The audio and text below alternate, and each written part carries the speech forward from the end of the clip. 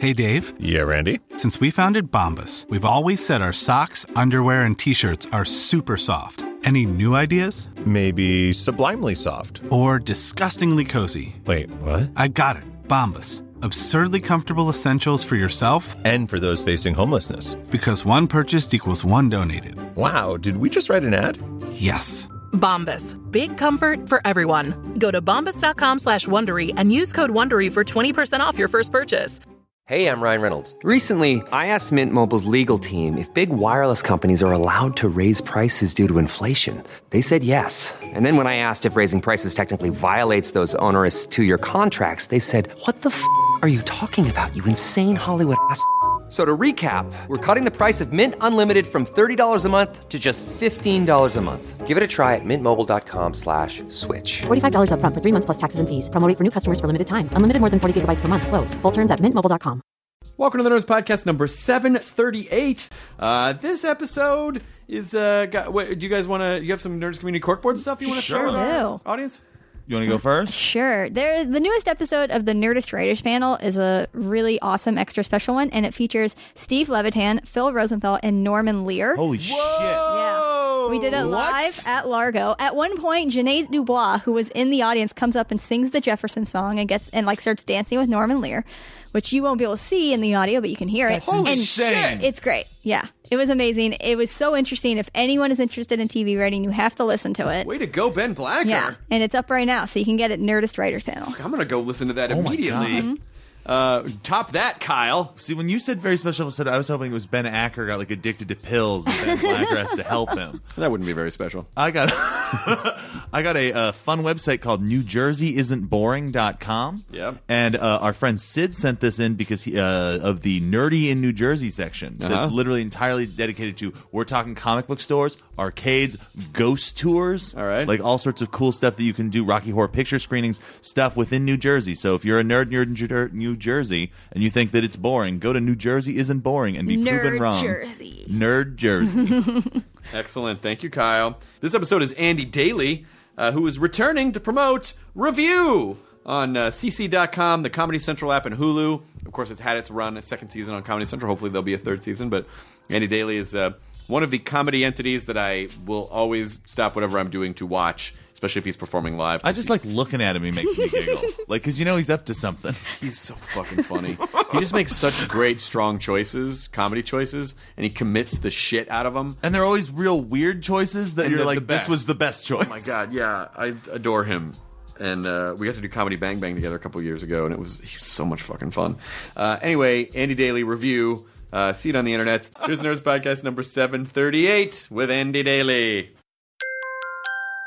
Now entering Nerdist.com.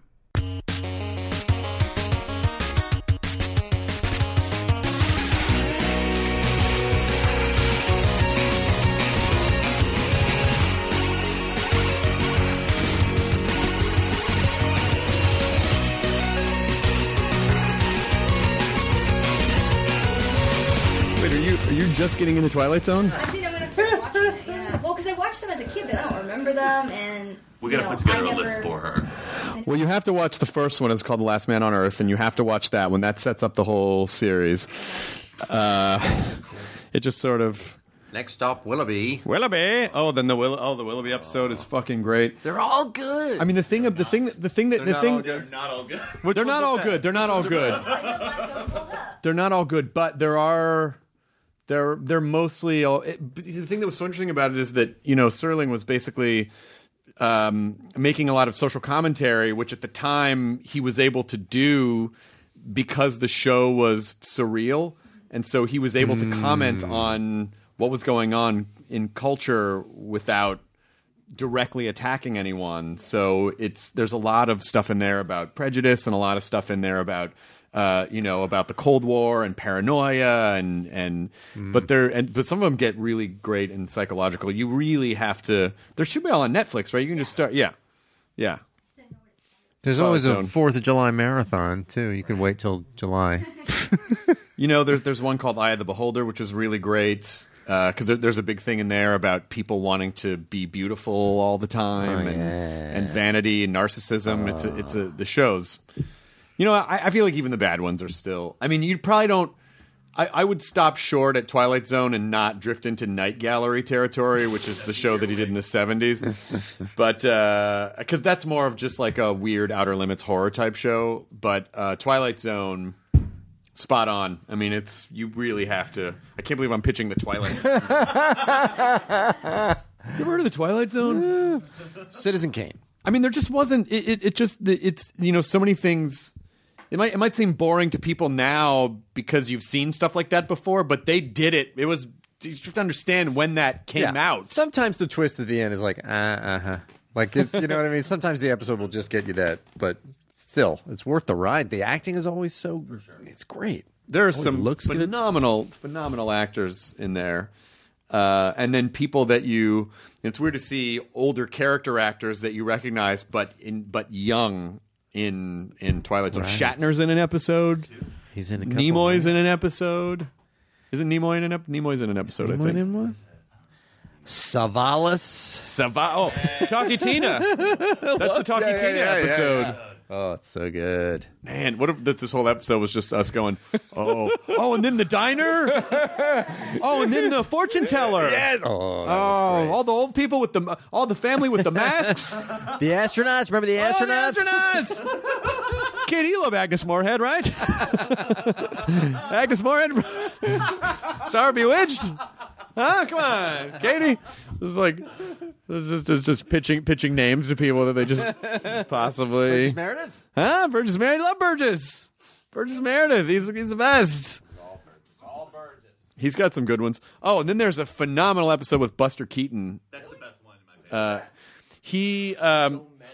It's so meta. It starts out like an old-timey movie where it's got the dialogue cards and then the piano, and he's moving around really fast, and it's basically him like in the 1800s, and he's a janitor for a scientist, and the scientist builds a time machine, and he talks about going into the future to this. It's very kind of H.G. Wells, but he goes into the future to live in this utopia because he wants to see the utopian society of the future, and he lands smack dab in the 60s, and then all of a sudden there's sound and it's really loud, and it's him then trying to figure out how to get back because the future is actually. He does speak in the when he gets to present day in the 60s. He finds out that it's a very dystopian future, and he wants to go back. Fast moving the 1800s. So it's all good. It's all good, yo. That's what Rod Serling could have said. It's all good, yo. Yes. Anyway, Andy Daly, we're here to talk about your show, The Twilight Zone. Oh, yes. Wait, did you like the 80s Twilight Zone? Are you doing this now? Mm-hmm. Oh, have we been? I got up and blew my nose in the middle of it. That's all right. You're picking your butthole right now. Oh, I wouldn't do that if this were the show. It's just an audio podcast. Well, I know, but people can tell. People know when I... Maybe Forrest should review a Twilight Zone. Maybe Forrest should review like a Twilight Zone twist or like an M. Night Shyamalan thing where there's a weird... Where you could review the surprise twist ending. I think that's exciting. Yes. Well, we sort of did with our racism segment. We thought of it as a Twilight Zone-esque episode where he's trying to determine what it's like to be a racist and then discovers that he's been one all along. We did in the writing room talk about that like it's a Twilight Zone ending.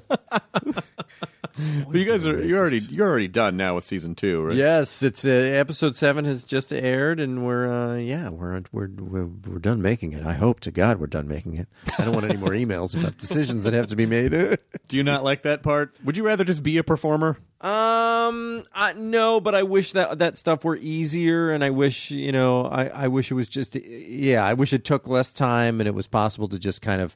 Always know the right decision to make in the moment when it has to be made and never look back, as opposed to lots of email volleys and lots of second guessing and lots of times when you're positive about something and then a week later you're subjected to your decision and go, no.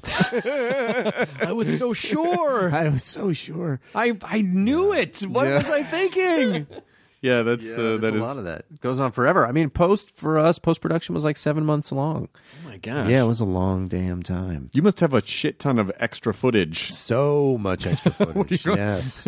So much extra footage, and so much too because we have so much narration, that we can go back later and rewrite and remake things in huge ways because we have the device of this narration, which is a blessing and a curse because it's a writing job for a solid year. Oh, God. Yeah. It never ends. Now, would you want to do a season 3, or are you ready? Yeah, no, for sure. Absolutely. Oh, it'd be so much fun to do a season 3. I mean, yeah, I think there may have been a time toward the end of Post before it started airing when I was like, as I was saying, I was like Apollo Creed at the beginning of Rocky 2. There ain't going to be no rematch. Ain't going to be no rematch.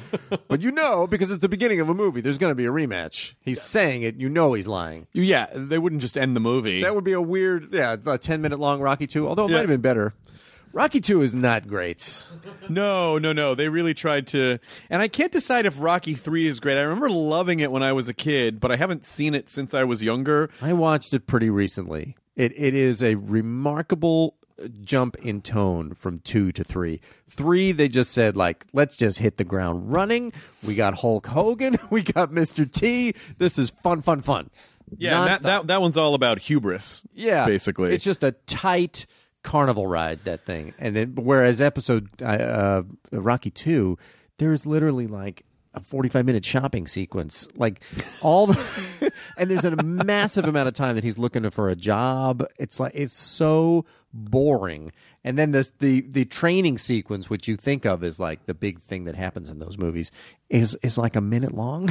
Oh, it's wow. so short. Well, they really did, because in 4, they all really do kind of have an arc to them, which I can respect that fact. And then 5 is completely different than 4. 5 is the only one I never saw. It's actually not bad. Really? They lose everything. Oh. Because when they go to Russia, they leave Paulie in charge of everything for some reason. So it picks up right where it left off. It picks up right where it left off. We're back from Russia. And in the beginning of 5, it starts off where he's in the shower after the fight with Ivan Drago. Oh. And his hands are shaking because he's been hit in the face so many times, and he basically just got hit by a guy the size of the Kremlin. Yes, and so he's robot. That guy was part robot. He's all fucked up, and then for some reason, and this they kind of gloss over, but I can't imagine they were in Russia for more than a few weeks. But for some reason, they felt like that if someone wasn't manning their finances for a couple weeks, they were going to be ruined. So they turned everything over to Paulie, who then ruined them. And then so they go back and they've lost everything somehow. They're not clear about that.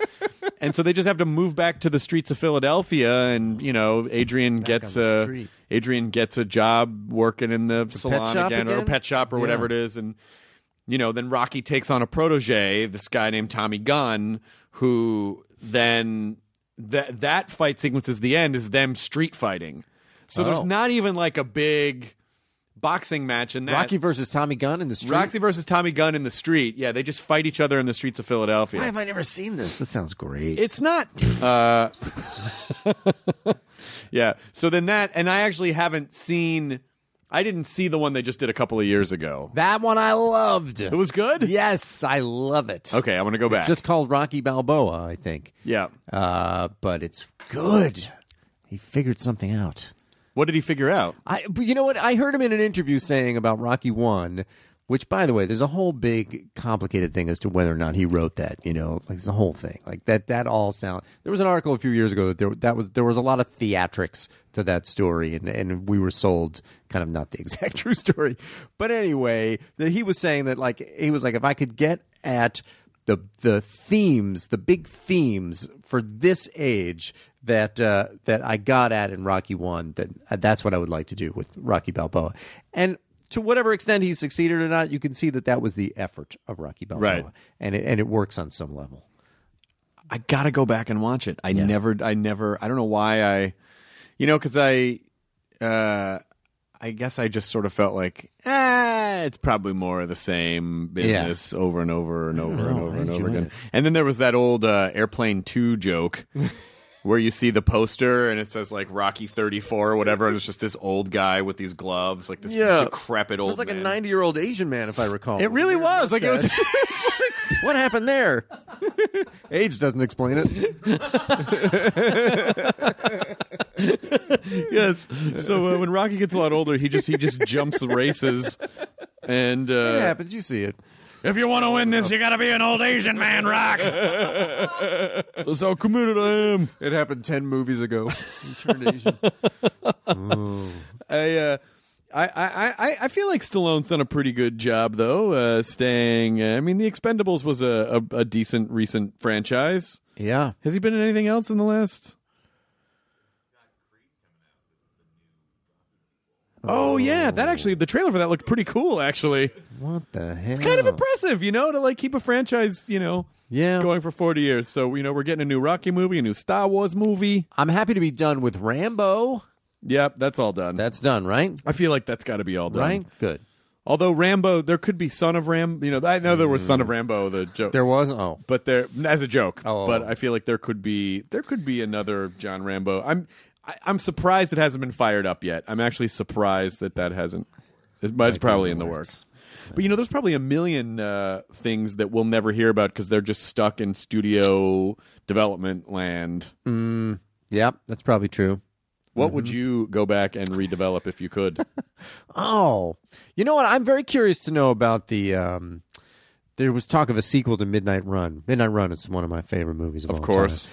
And I know I saw an interview with Charles Grodin where he goes, I have been told that someone is going to visit me to try to get me to do the sequel to Midnight Run, and I have expressed my willingness to meet with this person. That was his statement on it. It was just It's a bummer that you don't see him more. I know. I think he doesn't like to travel.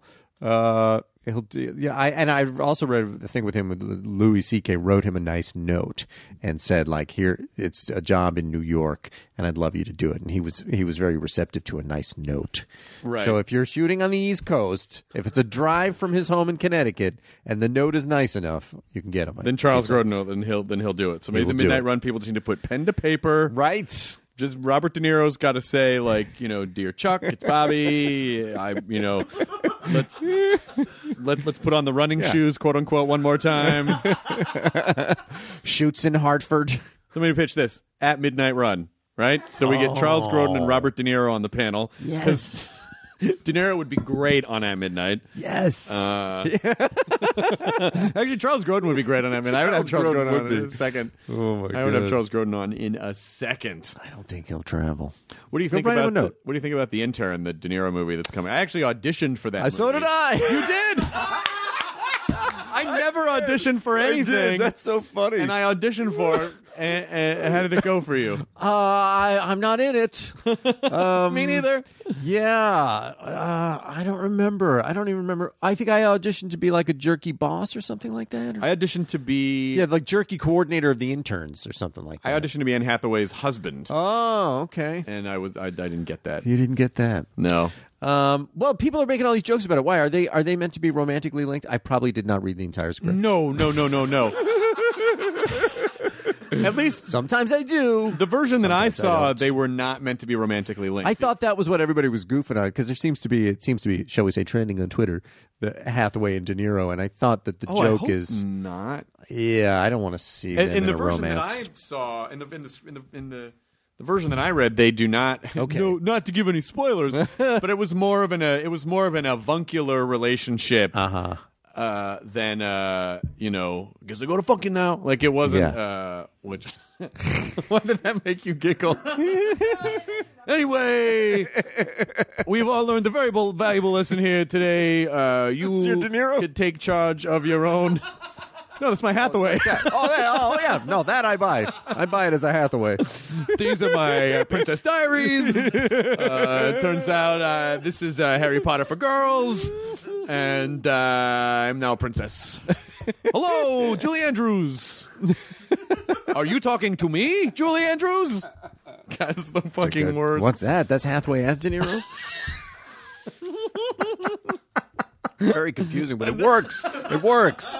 I don't know if it works. What is your worst impersonation? My worst impersonation? I don't know. You're not really They're an all bad. impressionist. No, I'm not an impressionist. I was just thinking about. I'll tell you my best impression, please. Because that's I when I auditioned for Saturday Night Live in 1999, I knew I had to do impressions. Like that's part of the deal, and I've never really tried them before.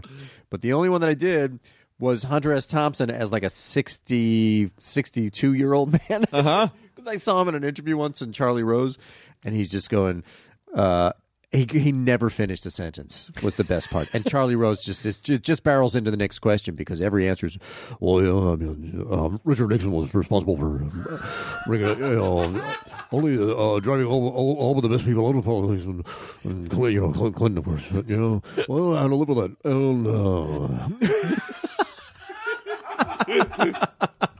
Yeah, it just made no sense. Yeah, that was my impression. I thought you were going to go back. I thought you were going to do Charlie and then go back Charlie, into, right? Yeah. Well, Charlie spent that interview. Right, and then you wrote the Rum Diary. So they were just neither one of them. Right. They were just having individual conversations. Exactly. That sort of crossed over because they were sitting across from each other. It was frustrating to watch because I was waiting. I was like, he's got to pull it together. He's got to pull it together and make a full sentence out of this. And then Charlie Rose would ask the next I question. don't think I've ever seen Charlie Rose blink. I feel like, yeah.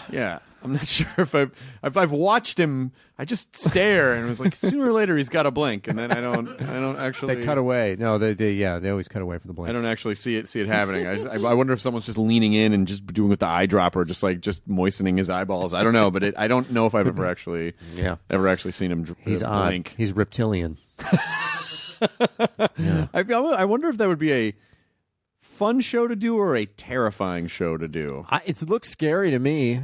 I don't know what it is about the sparseness of the space that it's just you and him, and you better have answers to every one of these fucking questions. Because he pretty much owns. I would so love to find out what his process is. I've heard he's a hellraiser, Charlie Rose. Believe it or not. You mean in real life? Like he parties like a motherfucker, Charlie Rose. I think a lot of those old news guys probably do. Yeah. Oh, really? Yeah. Maybe when they're reaching over the eyedropper, it's just like scotch. They're just moistening his eyes with scotch, and he's just absorbing it right there. Yeah. So he and Thompson were both just completely hammered during that interview. How amazing would it be if they just went down? There must have been an epic drink off down. Oh yeah. In whatever. So are we gonna fucking do this right now?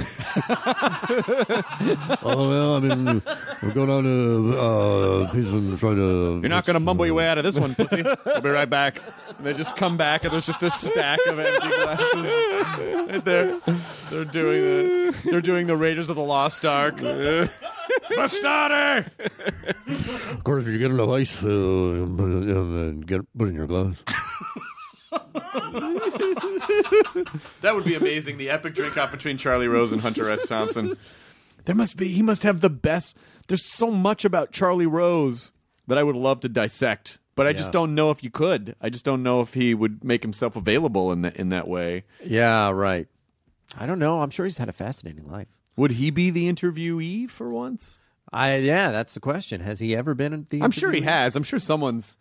Because what an interesting juxtaposition that is. If he is out fucking partying every night like a wild man, and then he comes and sits at that wooden table in front of that black curtain and gives the most staid professional interviews. But some of those guys, if he is, again, I don't know, but if he is one of those old grizzled career drinkers, right? There's a certain type of person that could literally drink until 4 a.m, go home, sleep for an hour, get up, shower, throw on some Aqua Velva, and then be right at your desk the next morning. I mean, it sort of feels like I would imagine sort of they probably smell like the newsroom from All the President's Men, like those old newsrooms that are just like leathery ashtrays, everybody slept in their suits. Yeah. And it's just a nonstop drinking. It just never, ever, ever stops. Yeah. Breakfast scotch, lunch vodka. Sounds good. then head over to the. But I think the downside to that lifestyle is, I think when you hit like 60, 70, I think your body is not. I would hope so. Not. I would hope there are some repercussions to living like that. I feel like our generation probably has the highest number of more responsible. Like, people are so much more aware now. I know people still do drink a lot and do a lot of drugs and stuff, but I think our generation is probably a little bit more aware of what the repercussions of all that lifestyle are. Yeah. It's an odd thing that, like, you would not have been labeled an alcoholic for drinking, like getting pretty buzzed during lunch every single day as a businessman, like, 30 years ago? I mean, I would imagine you and I are similar in the sense that it doesn't seem like you go and tear shit up. No. At all. I don't believe I've ever torn any shit up. I'm just glad that that a handful of, because there is that mythos of the comedian or the performer. It's like, oh, they got to be super damaged and super fucked up, and that's what makes them fun. And I feel like you don't. That's a choice, but you could also just be pretty even keeled and still be funny. Yeah, I have that thing too of like, comedians always have a troubled past. It's kind of like probably the same number of accountants have like rough childhoods. You know what I mean? It's just not ironic. So, there's no like, the tears of a clown. Yeah, people like to talk about. It's okay to be happy in general. I think it's all right. It's not terrible. I don't think it ruins anything. You know, you can still. Yeah, you can still deconstruct things without, Yes, probably it helps for a comedian to have felt like an outsider at various times, right? Because it gives you a different perspective, I would think. But then again, John Belushi was like, class president, captain of the football team, and whatever. And that didn't seem to stop him from being hilarious. But maybe inside he felt like an outsider. Yes, you never know. As an Albanian, that's probably he may have felt. He may have felt like an outsider. Yeah. But I really did used to. I wonder if everyone feels like an outsider. You know, I mean, I think. When I was growing up and being, like the group that I was in felt very outcast. But I wonder if even the kids who are popular, do you think they feel outcast at all? Or do you think that maybe they don't and they're just shallow? My perception now of people who were popular in high school, with all this hindsight, is that was a desperate place to be, actually, that it was hard to maintain that position and that it was insecure. But I don't know if that's true, if that's just me putting that on it all these years later.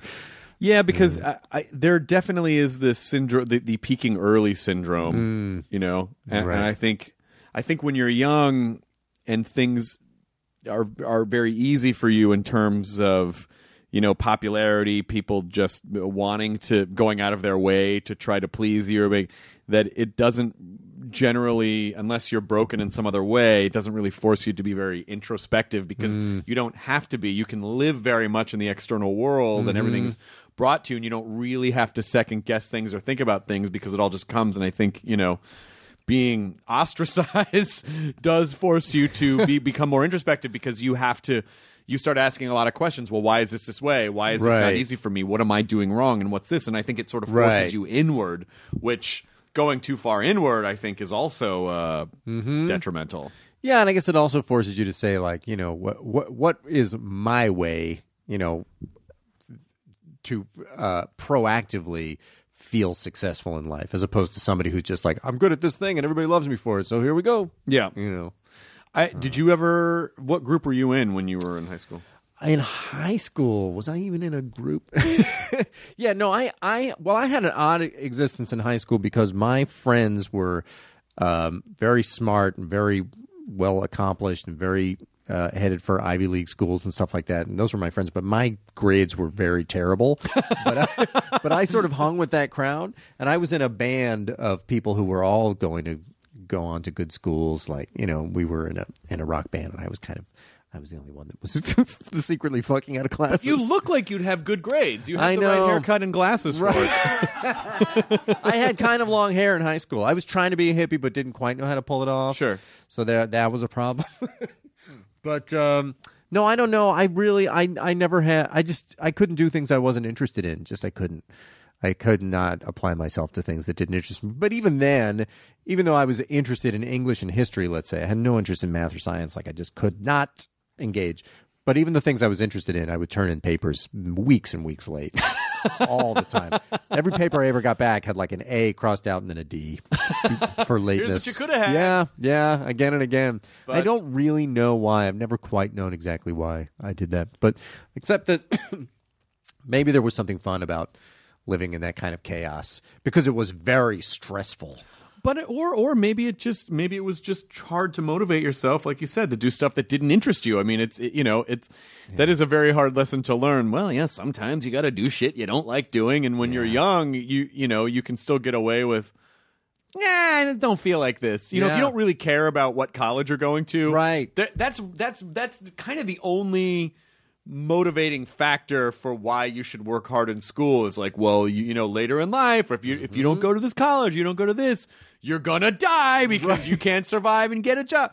But if you remove that, there isn't really much outside of your own sense of achievement that would motivate you to turn shit in on time. Yeah, right. So I would read a book and I would enjoy it up to the point where I got bored with it, which is what I do now in life. Like I'm enjoying a book, but I don't need to finish it, and put it away, or whatever. And then I'd write a paper on it if I felt like I had something to say about it. You know what I mean? Like that was kind of the way I approached school because the threat of not going to a good college, not getting into college didn't mean anything to me because I had no vision of myself in the professional world later. I just couldn't see that until I read an unauthorized biography of David Letterman that said that he went to college and majored in communications at Ball State doing television and radio. And that was like, oh, you can do that. Okay. Now I can imagine myself going to college. That was the first time I've wasted all this time. Yeah. I've really fucked myself. It's too late now. Yeah. Well, it is kind of funny to think back about how terrified, when I was in school, how terrified it was for, if I don't get, good grades, I'm not going to go to college. And if I don't do that, but when I look back, I'm like, I don't know if that, I guess it didn't really matter. I mean, it is, I think it's more for your own sense of, you should learn how to acquire knowledge and you should learn how to be able to do that because that skill set is helpful in other areas. Mm-hmm. But in and of itself, when I look back now, I sort of think like, I guess, sure. But you impose that upon yourself or other people when your parents tell you like, okay, your permanent record's very important. Right. But I don't know how, my permanent record my permanent academic record hasn't really affected me much in quite a while. No, I don't. That I'm aware of.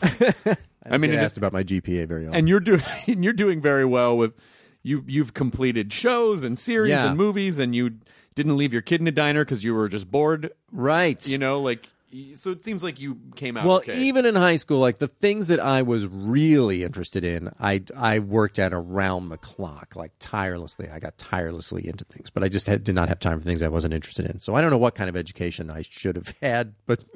It does feel like there are some like private school educations that are tailored toward people like that. Like, oh, here's what you're interested in. Go that way. So you were in a band? Yeah, I was in a band. What did you play? I played drums. You did? Yeah. Do you still play? I do. Sometimes I have an electronic drum set I bought to be more considerate to my neighbors, but it's not as fun. Because you can't really you can't really feel you're not disrupting anything. Yeah. I think in a percussive instrument you kind of want to be a little disruptive. I think so, yes. Mm-hmm. Hitting pads, or drumming on your steering wheel, right? Is not as just see dudes practicing just drumming on their steering wheels in traffic. Yeah, you can tell. Maybe that's not, a drummer. That's a frustrated drummer. That is a guy. That's someone who's trying to learn their craft. Yeah, a little bit more. I think I need to get a real drum set. Because after I bought the electronic drum set, I suddenly noticed various places in my neighborhood people are playing real drums. Nobody gives a shit. They don't. But you also not doing it after 11 o'clock at night. I'd still feel bad though. I do. Yes. Bad. Yes. I do feel bad because I'm very much aware of when other people I have a real pet peeve about people affecting the experience of everyone around them and being oblivious to it. There was a woman in Starbucks a couple days ago and she was waiting at the counter and she had a small adorable dog, but the dog was on a really long leash. Oh. And she was just gabbing on the phone and the dog was running all around the Starbucks and kind of forcing people to have to step over the lead or not trip with their drinks. She had no idea. No fucking interest or care that, Stuff like that makes me scared for how many times in life I'm doing things that I have no that's idea that I'm doing it. But the fact that you even have that thought means that it's not. And if you did, I feel like you would catch yourself, even if for a second you were like, "Oh, I'm sorry," and you would scoop up the dog and hold the small dog so that everyone else didn't have to trip over it. Right. and so because of that, I really do my best to try to be aware in public situations. Am I affecting everyone else in this immediate? Or like dudes, there are dudes who just sit on airplanes and just fucking watch videos on their iPhones with no headphones. Yeah. Or just talk on speakerphone. Yes. In a small, intimate space. I don't know how loud my conversations are on my cell phone though when my earbuds are in. You know what I mean? That's something that recently occurred to me. Because sometimes there'll be somebody on an airplane or something like that before it takes off who is yelling into the phone. Yeah. Yeah, we're gonna pick us. You can pick us up at. We're gonna land around 4. Right. And then we gotta get the luggage. Yeah, I don't know. I went to the doctor. I had it checked out. It's kind of it looks like a cauliflower. There's a little bit of chalking. I don't know. Oh, hang on. They're telling me I got to turn off the phone. I don't know what's going through people's heads when they are in public and shouting on phones or playing things with that. Yeah. I think they just literally don't give a shit. That's probably it. Yeah. There are people that just don't give a shit. And are they wrong or are we wrong? I think they're wrong. Yeah, I think they're wrong. Because nobody's annoyed with you if you do give a shit. There's no way to give a shit too much. I guess. About disturbing people. Do you, how many kids do you have? 2. You have 2 kids. Yeah. Have you traveled with them? Yes. And so what's that situation like? That's fine. Actually, it's weird how fine it is to spend an entire day traveling across the country with an 8-year-old and a 3-year-old is always something we are braced for disaster, and it always is a delight. How did you manage to? Well, because of iPads and headphones. That's really the answer. It's as simple as that. You just load up the iPad the night before with things that they can't believe they get to sit here and watch all day. RedTube. Yes, exactly. All that stuff. Yeah. X-Hamster, X-Hamster. These are, I'm guessing, I don't know, right? Kyle? What? I don't know, I was just making those up. That's so specific, though. True for what? Why would you put X and hamster together? You can see the logo clearly in your head if you close your eyes. What? Well, I assume it's probably some sort of a hamster. I'm guessing. What was on the splash page today, Chris? It was something to do with bowel control. I don't know. I'm just guessing. I don't know. I don't know. I think Andy is pleased that he's on a podcast and the person at the other end isn't looking him up while I've had that experience. He's being interviewed. I have had that. What are you looking at your screen the entire time we're talking? Well, that's my IMDb page. This is interesting. And this person that we won't name, whose podcast you were on, this person with the Deadwood aesthetic who lives in a garage. You Deadwood aesthetic. You guys know each other, right? Yes, for a long time. And the entire time looking at your IMDb page. It's like, are you reading your emails while you're interviewing me? What could be on that screen? Oh, I see. It's basic information about me. And you got blonde hair. Yeah, I do. You were the cast of Mad TV from 2000 to 2002. Yes. Your appearances as self also include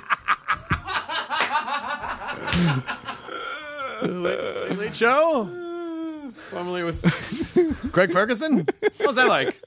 Well, it was a time. It was a time. But anyway, we would talk about anybody.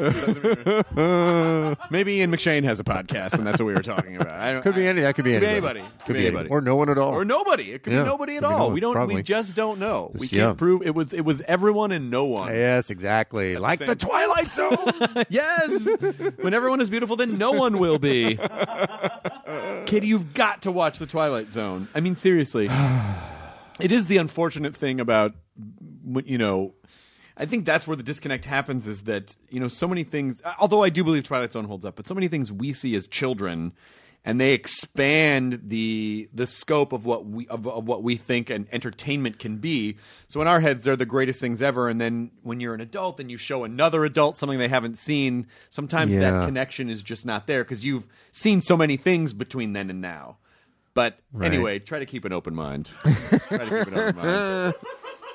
Because you just try to understand. Yes. I mean, you must have that with your kids. Is there anything that you've shown them that you're like, oh, you have to see this, or do you let them discover their own entertainment? Well, I'll tell you what I did. I through a big event, we rented out. Is it the former silent movie theater? Is that Cinefamily or Cinefamily? Cinefamily, to show the original 1977 Star Wars. No fucking around, like the actual 77.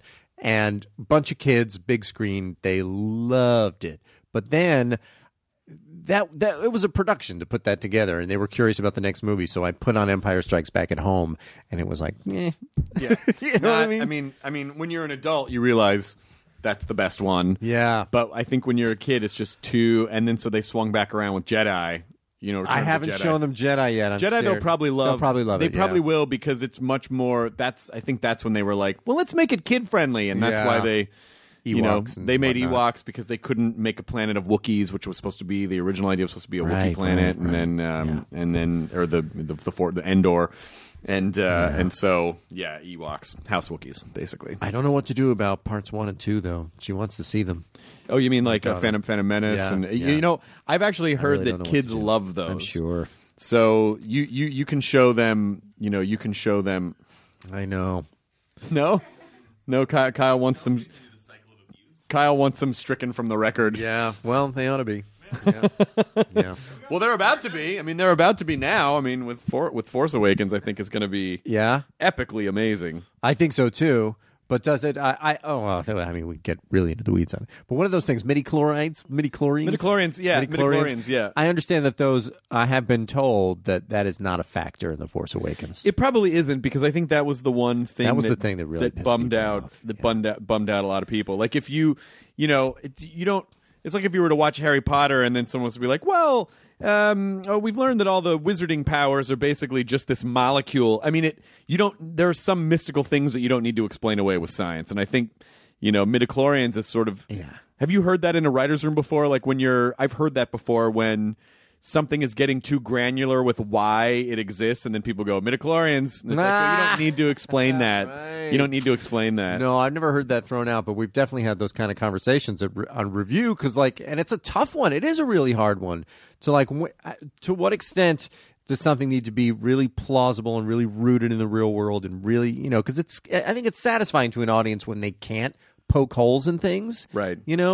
But you can also go way too far. You can really over-explain things, and you can just take the fun out of something by just hyper over-explaining it. It can be hard, though, because when you know what the narrative is, the risk is that you forget to let the audience in. Yeah. And then all of a sudden, you're just like a weird aunt telling a story about the family when someone has none of the reference points. Right. Larry. But no. Anyway, well, he was at it again. Went to clown college, just like always. I don't know what you're talking about. Right. But then how do you, what do you think is the balance between jokes and exposition, especially with a narrative show, with a show that has a narrative like review? Well, like on our show, sometimes people will say, will comment on the fact that there are cameras and that nobody seems to see the cameras, and who knows what Forrest is up to and who doesn't know what Forrest is up to. And it's like, yes, we could hog up a lot of screen time explaining that in a way that everybody would go, okay. Got it. That's not the reaction you want at a comedy show. Exactly. Oh, interesting. All the facts seem to be in order. It all lines up, and now I can enjoy myself. This checks out. Oh, the credits are rolling. Right. I had no time for any of the jokes. Well, at least I understand where he was coming from.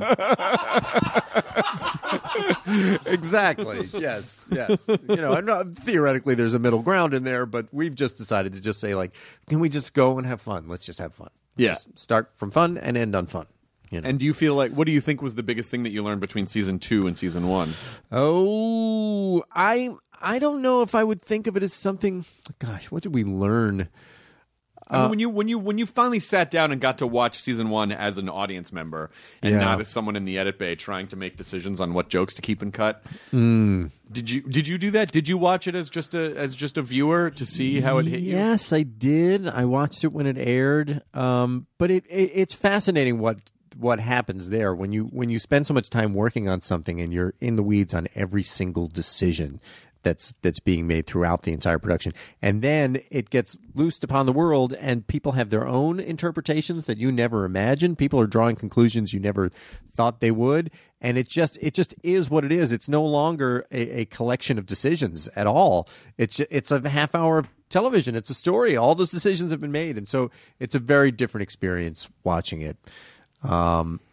It's much more enjoyable. But did you make mental notes the whole time? Like, okay, next season we're not going to do that, or we're not going to do this, or that was strange, or no more of this? I'm sure we did, but I can't remember any of those. I mean, one thing we did kind of say, but this was a discussion, is that in season 1 there are certain reviews that feel like they could have moved to anywhere in the season because they're not deeply rooted into what is going on in Forrest's life with his relationship and everything else.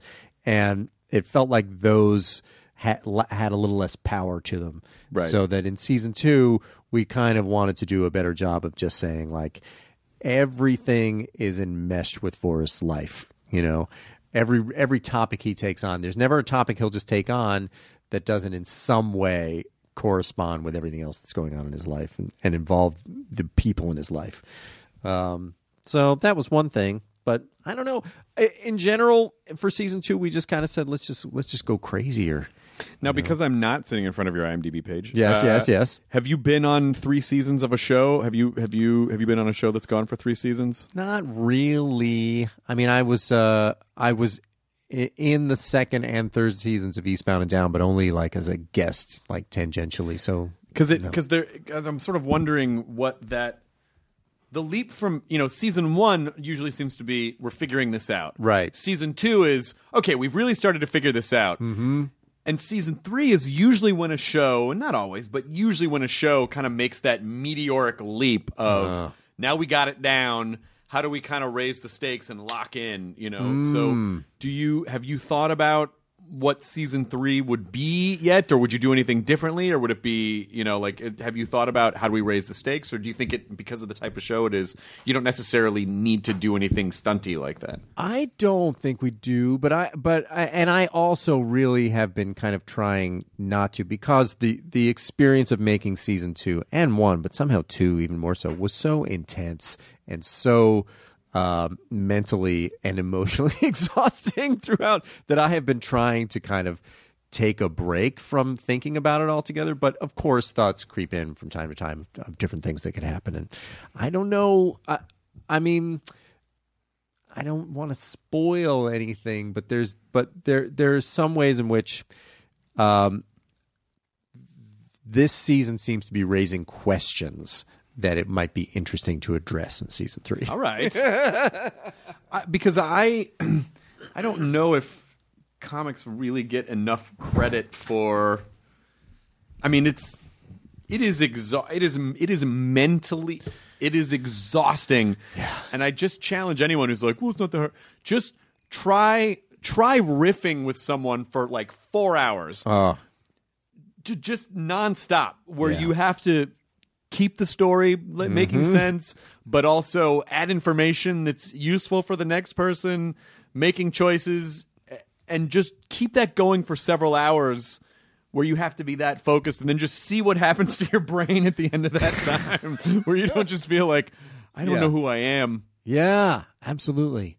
Yeah. But it always seems so effortless with you, though. That's the thing with your comedy seems so effortless, and you don't waste any words. You make strong choices, and you're super committed, and you lock in right away. And it doesn't ever seem like you're trying to search or find stuff. It seems like My favorite thing about riffing with you is that you just immediately lock into something. Yeah, I try to.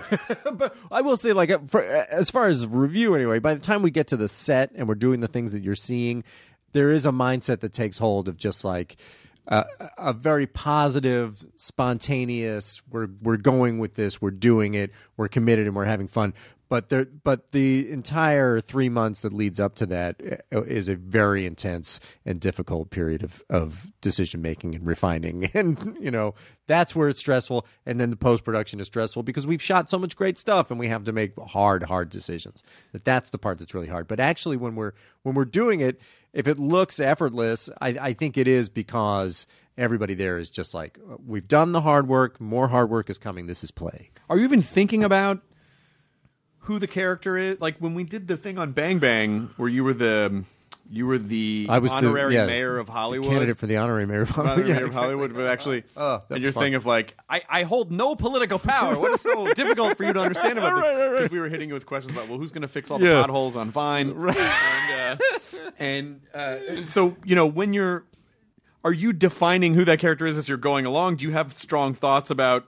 I guess you can't really be thinking about it, right? Is it just all instinct for you at that point? Yeah, I mean, that's a character I've done him a few times. I've done him on Comedy Bang Bang podcast and on my own podcast, and I sort of wrote a bit, like a 10-minute stage bit for that character to do, and came prepared for that Comedy Bang Bang TV taping to hit a lot of those beats, but was delighted, completely delighted that the two of you had other questions.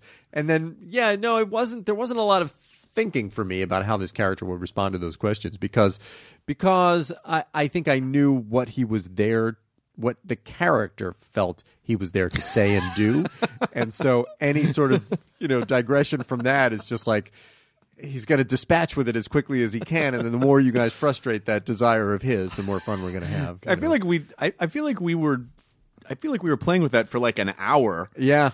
Those shoots are remarkably Those long. shoots are fascinating. Yeah, it's really great. I mean, there's another show that has so much extra footage. Oh my God. That I'm sure that they could cut a whole separate series just based on the stuff they didn't use. No kidding. I mean, I think we did one 20-minute long take or something like that. Yeah. And then it was like, okay, I think we got it. Really? Good luck. and it's great. You stabbed me at the end, and then that was it. That's right. You made a blood sacrifice to go. That's right, because you turned out to be a You're all these shards of glass. You were a Satanist, right? Yes, Wasn't that it? yes, or you were trying to bring about the end of times or something? Yeah. He's got two campaign promises. One is to bring production back to Hollywood, and the other is to conjure Satan and serve at his unholy side in darkness. Rule the world in darkness. Just so please elect me honorary mayor of Hollywood. Yeah. My other favorite character was the first one I ever saw you do, which was the old man, the old guy. Oh yeah, how did that one come about? Did he have a name? Ben Alterman, I named him because the first time I ever did that character and needed to come up with a name for him, Kent Alterman was in the audience. Oh, Kent Alterman, yes, one of the guys who runs Comedy Central. Yeah, came to see it at Improv Olympic that night. That character, I wrote a filthy joke. Just a filthy joke came to me, and I thought, I can't tell that joke on stage. That's disgusting. But can I come up with a character who could? That's the beauty of characters, though. Right, exactly. You get a layer of protection. Yeah. You can say the most hateful things on stage because, as a character, because that's you don't mean that. You don't mean it. I don't mean it. You're framing it in this. Oh, it's so much fun. And I also love it when the characters are belligerent to the audience. That is so satisfying to be belligerent to your audience and to know that the audience knows, like, the guy behind that character doesn't hate us. Right. The character does. Andy Daly's a very sweet, wonderful guy, but Ben Alterman is saying the worst. Exactly. Yeah. That's wonderfully satisfying. I just did a few shows in San Francisco and Seattle and Portland and taking questions from the audience, doing just crowd work as characters. And it was an incredible amount of fun. Which characters? I did Dalton Wilcox, the cowboy poet laureate of the West, who's also terrified. He also believes himself to be constantly under attack by vampires.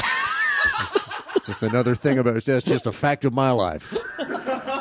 So you feel like at any moment a vampire could come streaming through the... Absolutely, and there's a decent chance that all three of you are vampires right now. But it's daylight. I mean, we'd be burning up if we were... Well, your ignorance about vampires is appalling that they get away with anything these days. And I'm curious, and now I'm confused because do vampires work their way into your poetry? Oh, sure. What does that have to do with the Old West? I don't understand. What's the cross? So, well, my poem about vampires features the line, vampires, vampires, vampires, vampires, with fangs as sharp as new barbed wire. So it's Western-themed vampire poetry.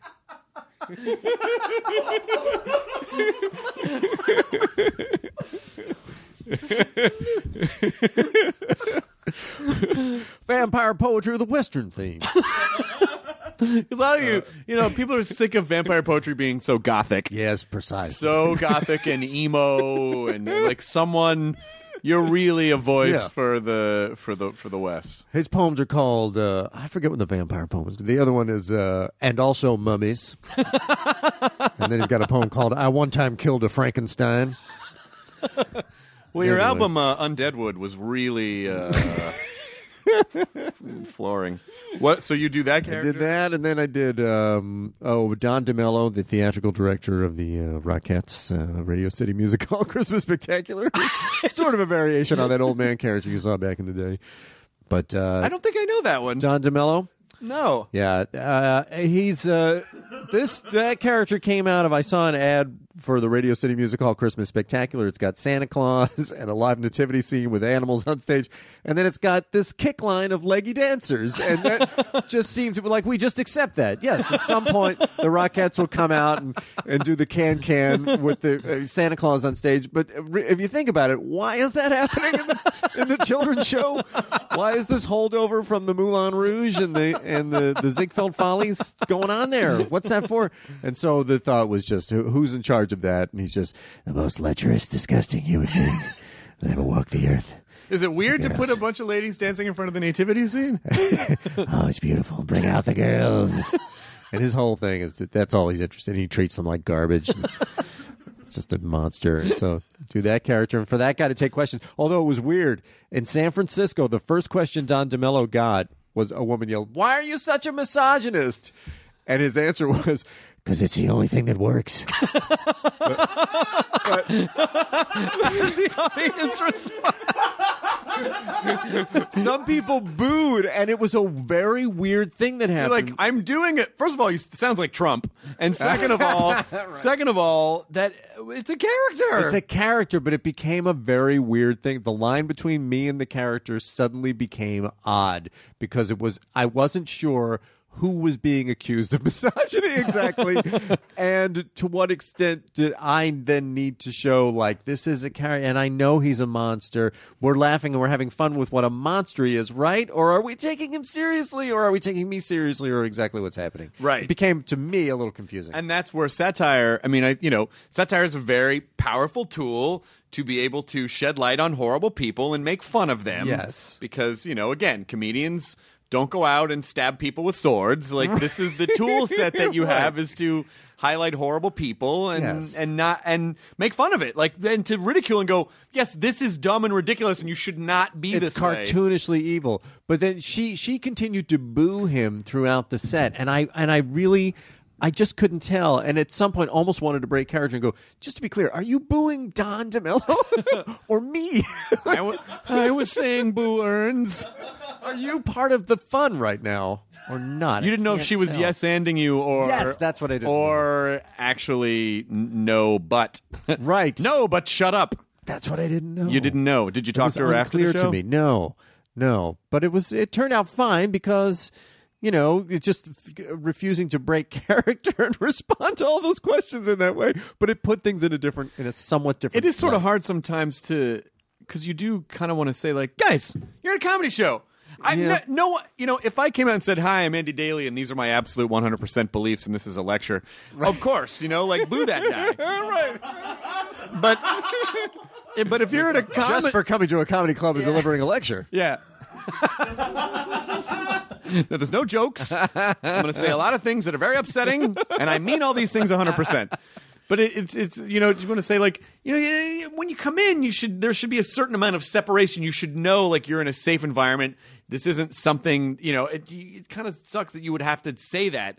Because then you sort of feel like, well, why did you come to a comedy venue? I guess, but I'm torn about it though, because in a weird way, like it partly felt like you're bringing a real world question to a cartoon world setting, right? In a way, which I opened the door to by taking questions. But then I also kind of feel like maybe, I don't know, maybe there's something cool about that, right? Maybe there's something interesting. Now, Bugs Bunny, as someone who burrows underground a lot, is that a statement about immigration? No, wait, what? Why are you? Shouldn't we all be in cartoon land? Yeah. Like you shouldn't, you know. I mean, you can ask. Yeah, I don't know. That one feels a little. I don't know. It was interesting. Definitely was interesting, and it seemed to color the rest of the night in an odd way. Because then the next character I do is L. Ron Hubbard.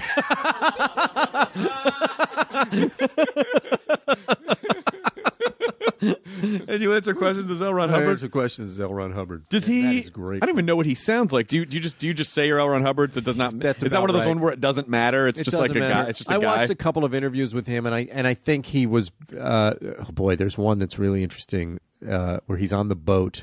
At this point, he really can't dock anywhere. Everybody's after him, and he's just out on the boat, and he agreed to some interview where his posture in the interview was, I'm really just retired. I'm just a harmless old fella out on a boat with a bunch of teenagers, and we're having fun out here. But it was all bullshit. Like, the pose was bullshit because he was heavily in charge and doing horrible things around the world, like literally trying to take over the nation of Rhodesia. He was not retired, but so like that sort of way that he was presenting himself didn't feel like something I could do as an impression genuinely, because it was a pose.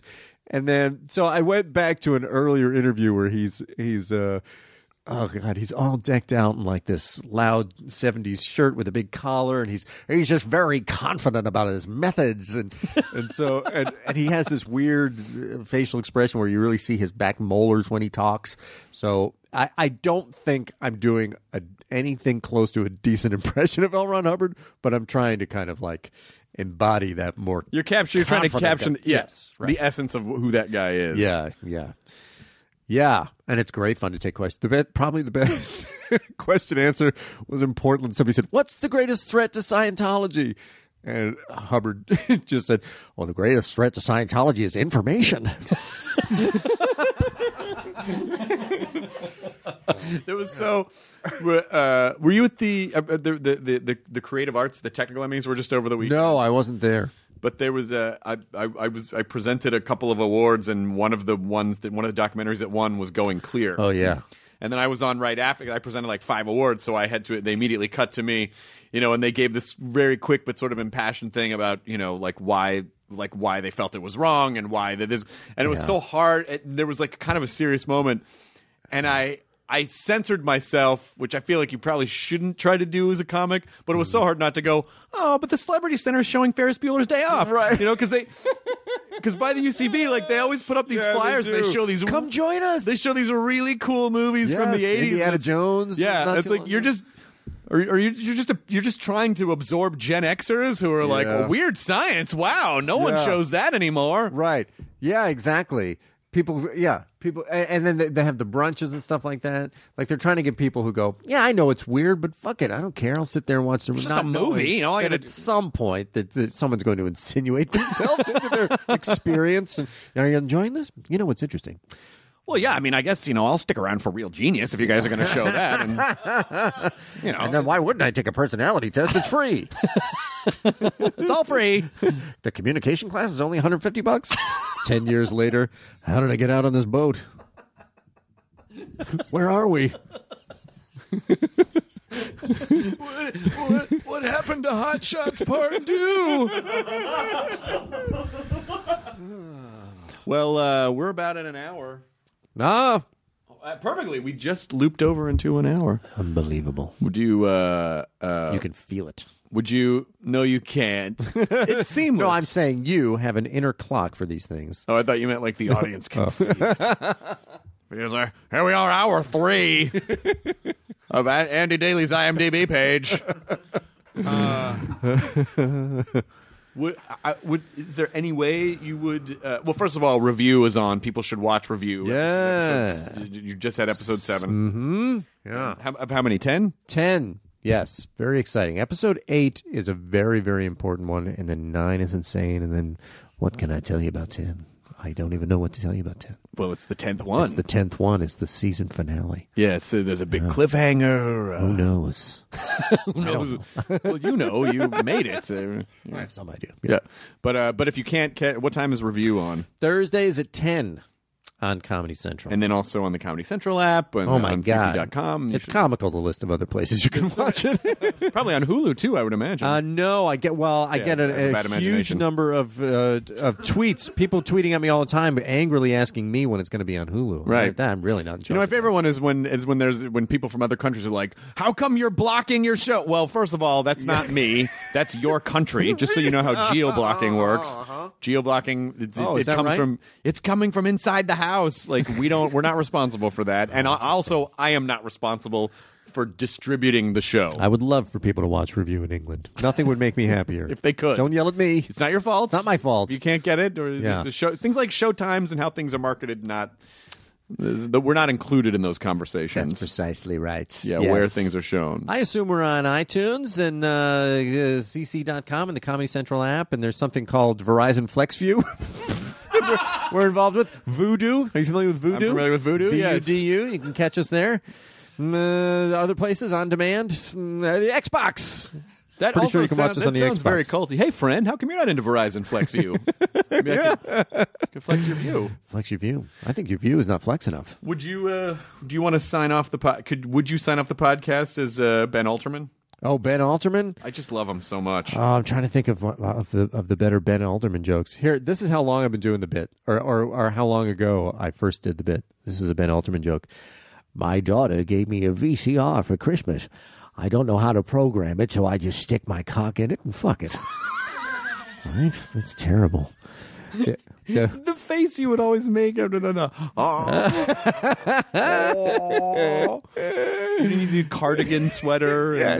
Yes, an old man in a little sort of Henry Fonda on Golden Pond hat and a big pair of glasses, telling jokes. My grandchildren are in the audience, and the widow Feeney doesn't look too good. She's lost a lot of weight. She asked me if I wanted a blowjob, and I says, yeah. Not because I wanted a blowjob, but because she looked like she could use the protein. It's horrible. It's just disgusting. That joke has everything.